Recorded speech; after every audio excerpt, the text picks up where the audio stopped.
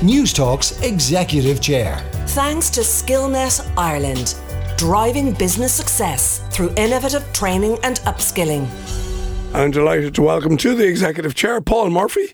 He's the Managing Director of AVCOM, the premium event production agency. Paul, you're very welcome to the programme. Thanks, Bobby, for hosting me. Not at all. Lovely to have you here. And this is the business that was started by your father, Tony, in 1980. You're originally a dub. Tell us about your early years. I know you were very involved in the business, even on a part-time basis in your earlier years. Yeah, my dad set up AVCOM in 1980. He did it from the family home, so very much my life and my childhood was very much intertwined with AVCOM, the business.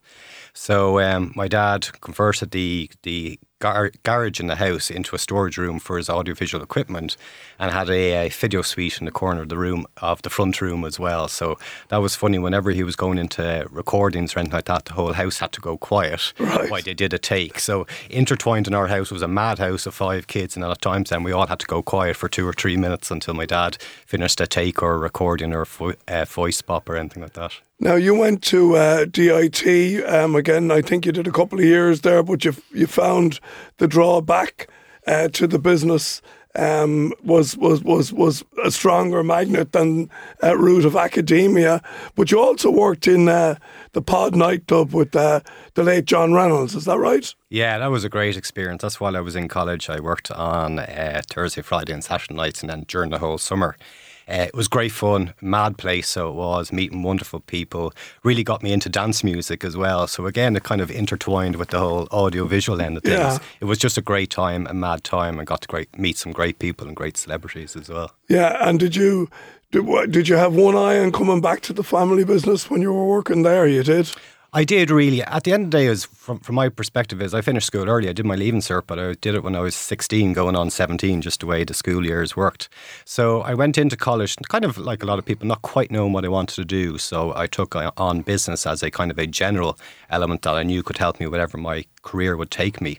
But ultimately, the lure of the live events and my dad's business was always pulling at my strings and always there. So I jumped into that. But I think the benefit of me between my own leaving cert courses and my couple of years in college was I got a good understanding of business, where our industry would traditionally attract technical people into it and not really business minds. So I think I'm fortunate enough to combine the technical with the business acumen, and that's why AVCOM has become a success from my dad's foundation. You say you had 2 significant roles in AVCOM before taking over the business. I think you were the account manager at the Burlington, and you were also the account manager at the Four Seasons. So explain what an account manager in each of those locations would do for us. So in the Burlington Hotel there in Upper Leeson Street is a big convention centre that they have a capacity of about 1,100 people.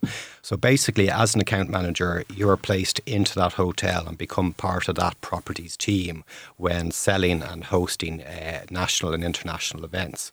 So when they would bring people in for site visits, we would also sell and help them develop their event from a technical production point of view. So we were in a house there working with the team, working on events. I was there full time. So I was in there in my early 20s, and that really... I really look back at those 2 positions as shaping my career. One, first from a business and confidence point of view in the Burlington Hotel, is going in there and looking after some massive international events. I remember a good story that I was in there looking after a big financial worldwide conference, and at the local Dublin office were the hosts. So I worked with the event planner up to the event day, and the day beforehand the full team came in and I was introduced to the CEO of the Dublin office. And the morning of the event planner came up and he says, "We better pull off a good event here now, Paul." My CEO is going, "Why is this young guy looking after our event? Does he have the capabilities?" So it was like, oh, thanks, I really need this pressure on top of a live event, you know. But to wrap it around, and this is what I'm talking about with confidence building, is we were all invited to Royal's Bistro at the end of the event. I think it was 2 or 3 day events. And the CEO came up and chatted to me, and he said he couldn't believe that someone of my age could host such an event and pull off such a spectacular event, where he went as far to ask about my relationship status because he thought I'd be a good match for his daughter. I politely declined because I had a girlfriend at the time who's now my wife, so I think it was a good decision. I think you might be right. Tell us as well about, when you talk about the business in your dad's time, it was originally an AV rental and video production business. Now it's a premium event business. I suppose from there to here, it's a very different business, is it not? And events are amazing. Well, you look after the technical side of the event, but you're also, the choreographer of the event itself. And like events are a bit like catering. You're only as good as your last meal. Absolutely. And so tell us a little bit about, when, a presentation maybe used to be an overhead projector and an acetate slide. Now there's all sorts of technology and dynamics at play. Absolutely. Like when I was a technician with the company, I remember launching the euro currency to the worldwide press and central bank as Dublin hosted the EU presidency. And I remember showing off the euro notes on acetates and overhead projectors in there as well. I kind of scratched my head now. And how did we get away with that back then? But that was the technology in use. Where nowadays we're dealing with LED screens, immersive experiences. So for AVCOM, what's promoted us to go into the kind of premium production agency model is it was actually accelerated by the pandemic, because traditionally is on the technical side, the rental side of events it was kind of last in planning. And then when the pandemic came and all event planners and companies were trying to decide is how do we replace the in-person experience? How do we communicate? We became front and centre for our clients, became educators and how they could broadcast to their audience during lockdown restrictions. So that really accelerated our place on the event journey, and really where we're trying to position ourselves now is we can be event design architects and bring all elements of the events together from a design and technical production point of view and really work with all stakeholders at the start of the event journey. It's amazing, is it not, Paul, that, when you say that about the sort of the Zoom boom and all that during the pandemic, there's still a bit of that has stayed in terms of people decide now whether they want to go in person or, attend via Zoom or Teams or whatever it is. So are you now trying to manage a sort of a hybrid model in terms of being good at both, that you've got to be good live and you've also got to be good on technology? Well, that's the industry that we're in at the moment. And for us on the technical side is brilliant because we kind of have two functions. We have the live in person and then we have the broadcast as well. But the industry itself is really challenged by this because ultimately what everybody wants and feels is the in-person experience, and that was missed during the pandemic. But ultimately we've opened up the Pandora's box of choice for the audience, that they want to choose whether they want to attend in person or online.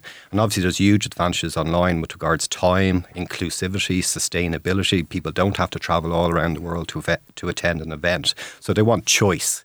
But the industry itself still have to come to terms with this because it has an effect on how you plan an event, how you budget, how do you monetize the online audience, and how do you make the in-person experience VIP to attract people in there. But ultimately, it's down to the type of event. If it's social, if it's networking, it's the core of your event, well, that's always going to be in person. But if it's communication like corporate town hall meetings or education, they can certainly go online. But ultimately, it's down to the audience and what they want. And that's what we did at the end of last year is we conducted some research and sent a survey out to people who participated in events over the last year. And really what came back to them is the overwhelming thing is one is choice and two is they want something big to attract them into the in-person event. Whether that's using technologies, content, immersive experience or the networking side of it. So there needs to be a hook to get people to go in person. Exactly. Yeah, very interesting. So we've got to get creative as an industry to ensure that happens. Finally, you've met some interesting people on your journey, Paul. I know you were involved in the Special Olympics. You met Arnold Schwarzenegger. You also met Nelson Mandela. Is that correct? Yeah, obviously through the business we're in and through my pod nightclub, I've had the fortunate to meet so many wonderful people, but Nelson Mandela was definitely top. You know, when you go to dinner parties, people ask you a question, who's the most famous person you met? I say Nelson Mandela. Some people say, what's your first concert? And I say Michael Jackson and Wembley and the Bad Tour. So I always kind of trump everybody at the table. But meeting Nelson Mandela was brilliant. He's a gentleman, has such a presence. But it was daunting as well. At that stage, I had to put a tie-clip mic onto him with his security and entourage around him. And if you remember, Mr. Mandela, President Mandela, wore a very long shirt. So you have to pull up the shirt and clip the belt pack onto his belt with all these people watching you and make sure everything's okay. Wow, okay. He's so professional that he made it easy on me. Well, listen, it's a great story. Paul Murphy, Managing Director of AVCOM, thanks for joining us today and every success with your business. Thank you, Bobby. News Talk's Executive Chair. Thanks to Skillnet Ireland, driving business success through innovative training and upskilling.